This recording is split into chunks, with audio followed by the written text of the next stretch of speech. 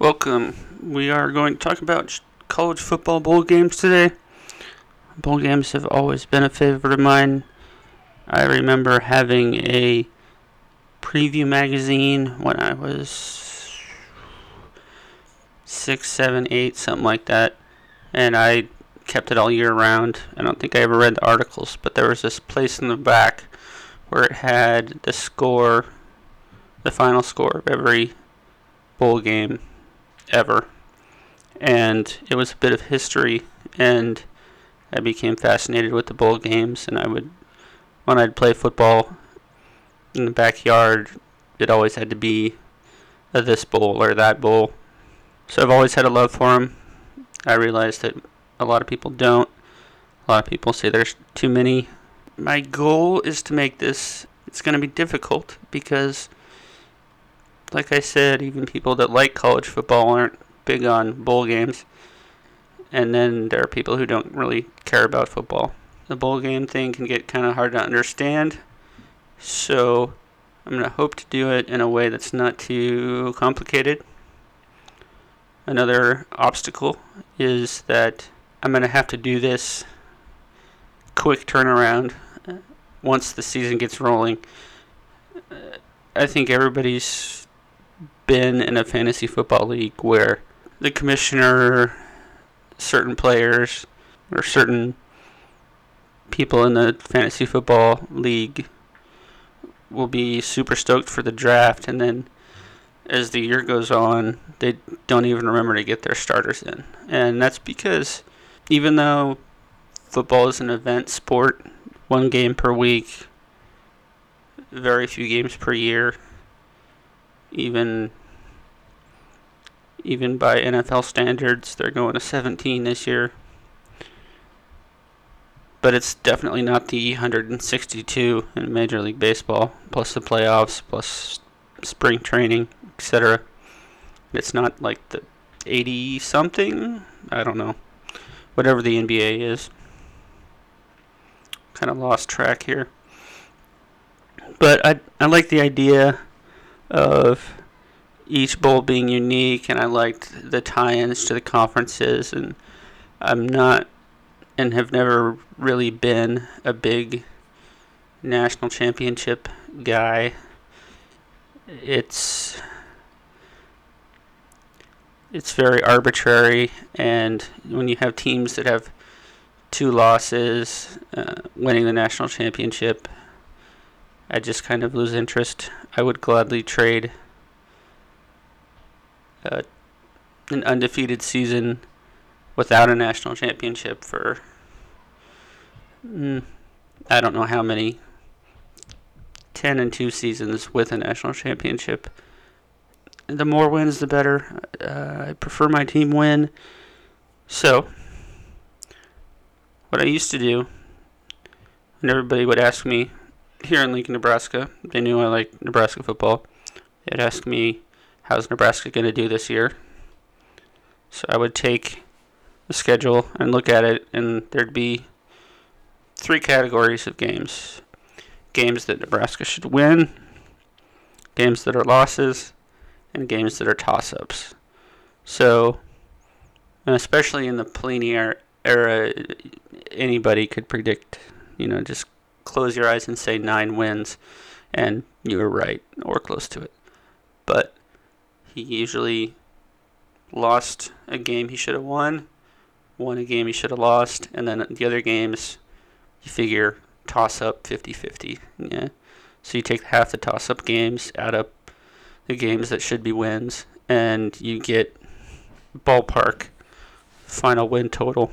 The fine folks at Athlon, actually I don't know if they're fine folks, but they're not even my favorite preseason publication, but back in March they put together for every single team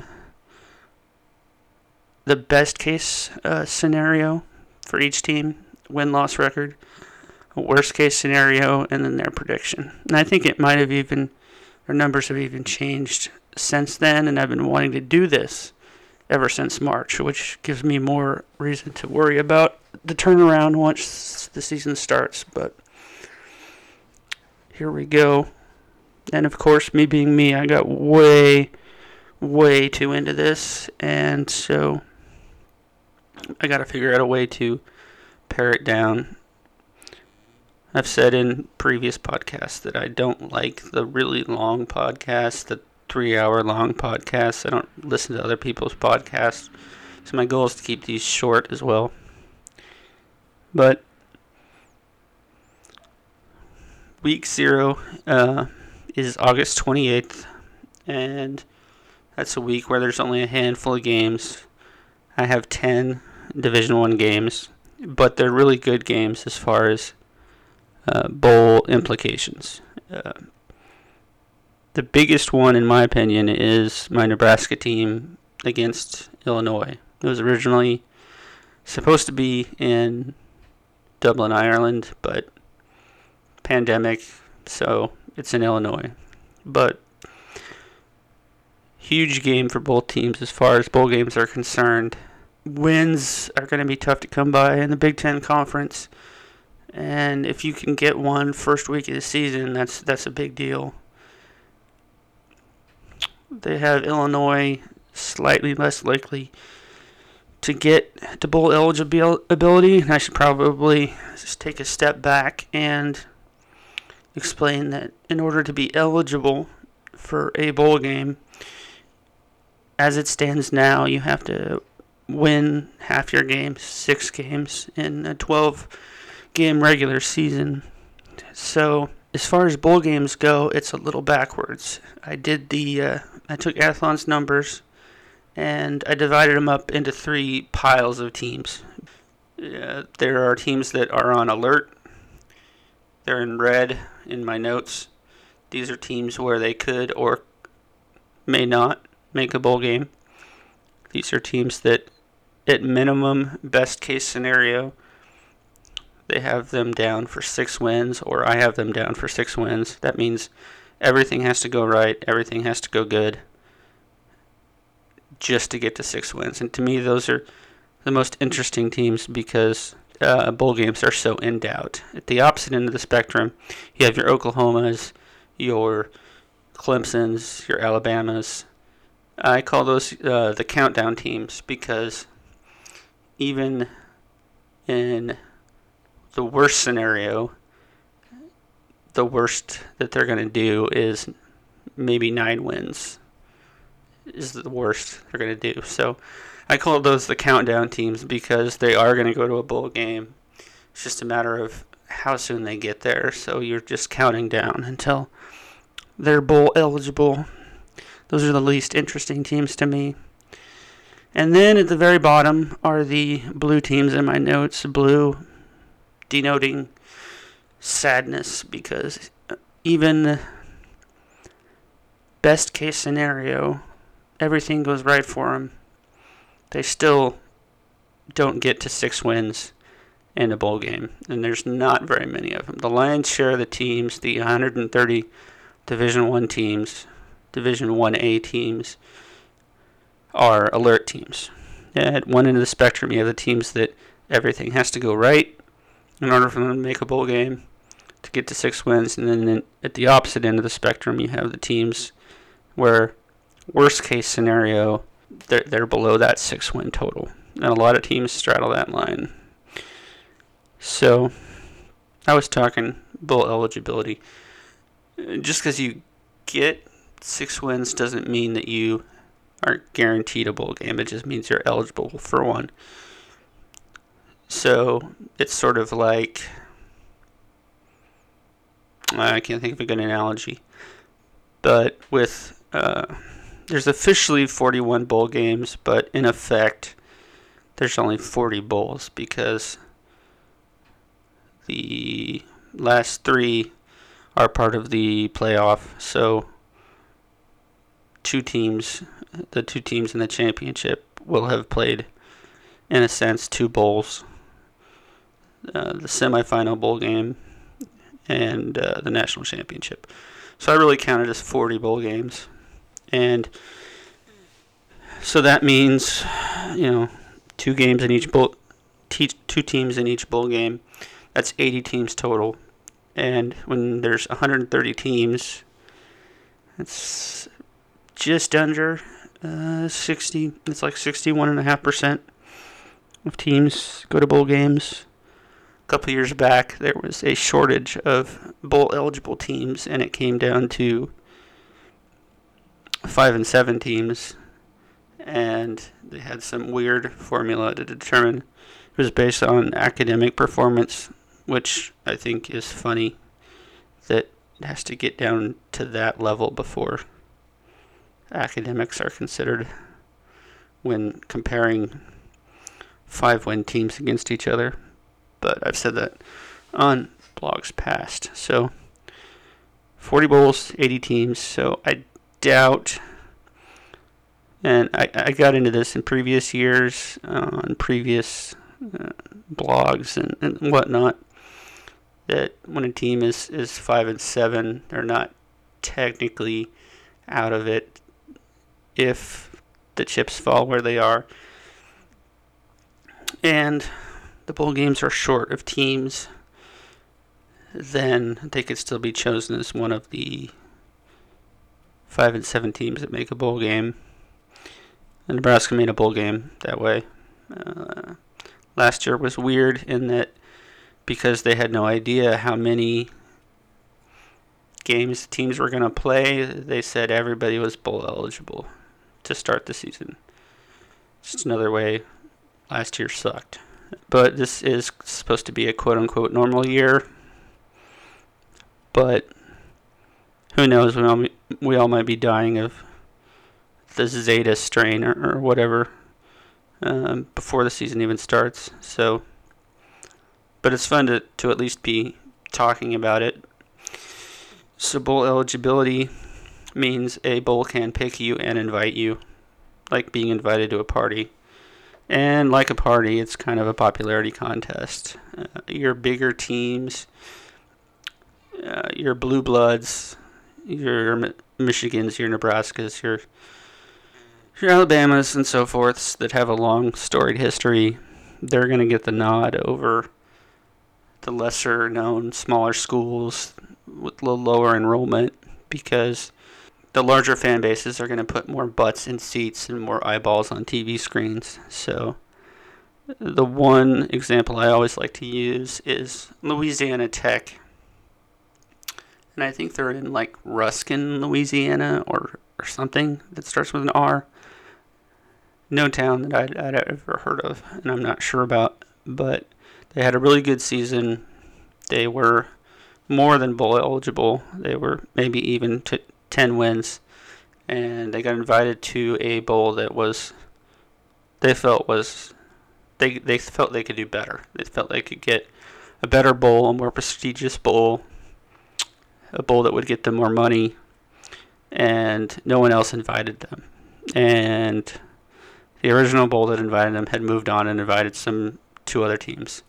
So they sat out bowl season because they didn't get invited. So that's the difference between being bowl eligible and being in a bowl game. So this year, I'm just going to talk about Week 0 games. I started to go through all of the Week 0 and Week 1 games. Week 0 might be an odd term.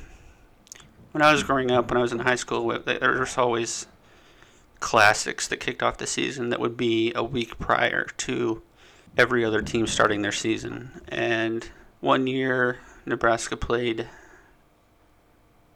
I don't know who we played, but we played in one of those classics. And then we played the first game. And then the third game, we played Notre Dame. But Notre Dame didn't play a game. We were Notre Dame's first game. And their head coach complained that, we had 2 games under our belt and they hadn't had any. So it was a disadvantage to them. So for the longest time, there were no classics. There were no kickoff classics, as they were called. But now they're back, and I don't know what changed and why it's okay now. But if you're looking for logic and reason, the NCAA is not the place to go, especially when it comes to rules and so forth. But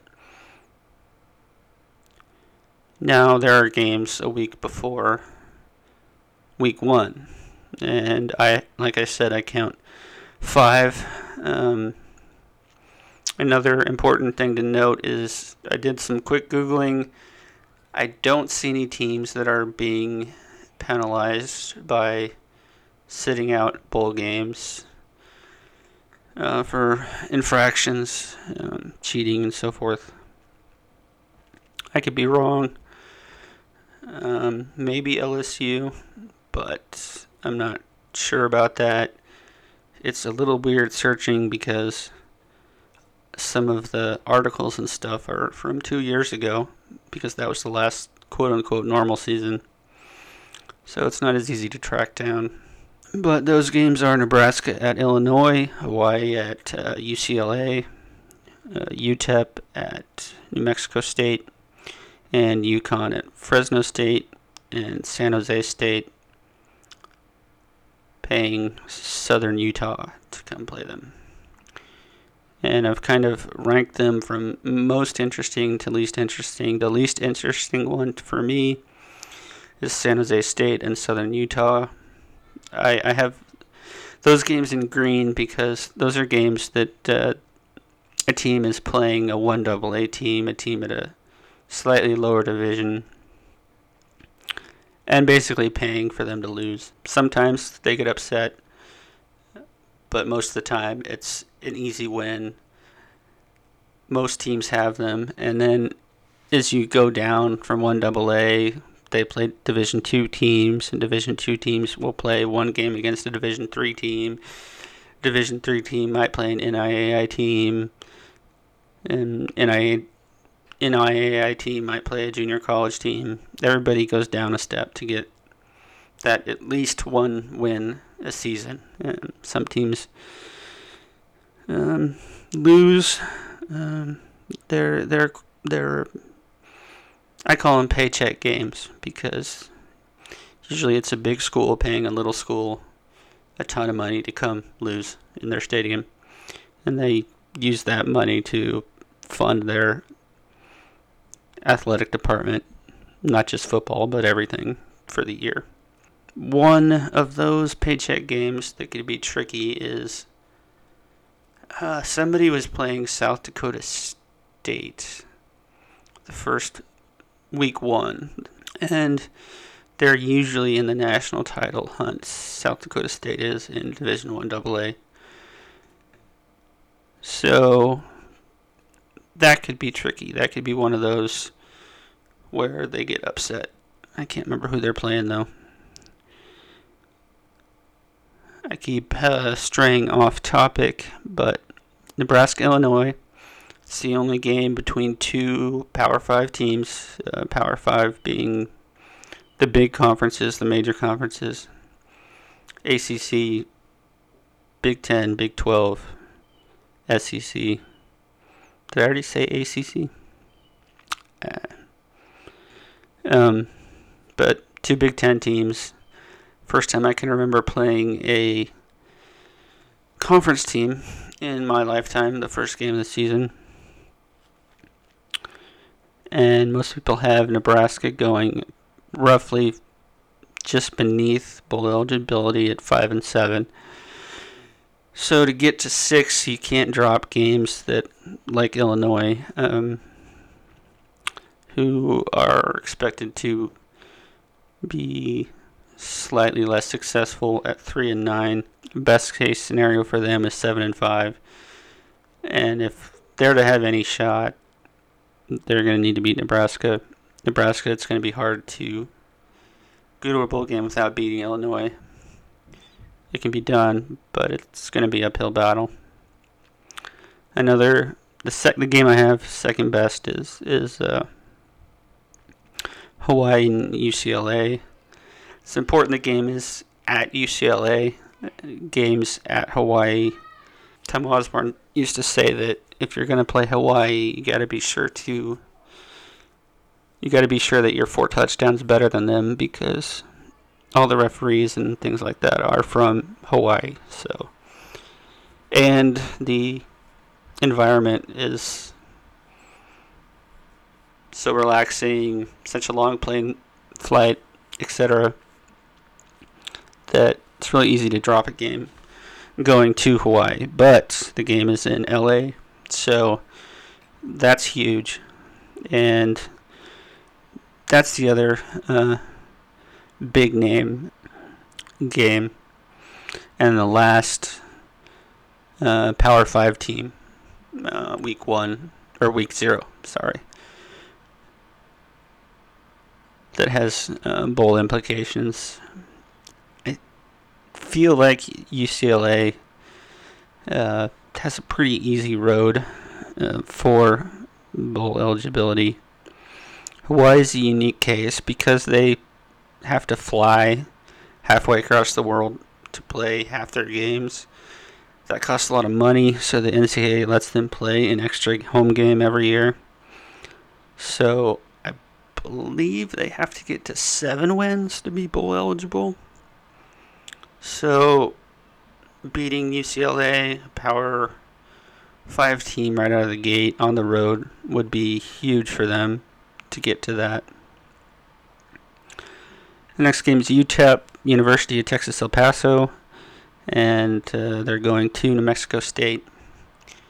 I just find it interesting that if you look at UTEP on a map, they're closer to New Mexico and New Mexico State than they are any of the other teams in Texas because they're so far to the west. But New Mexico State's the first blue team I have listed, as in best case scenario, I see them maybe getting to 4 wins. So UTEP needs to take that win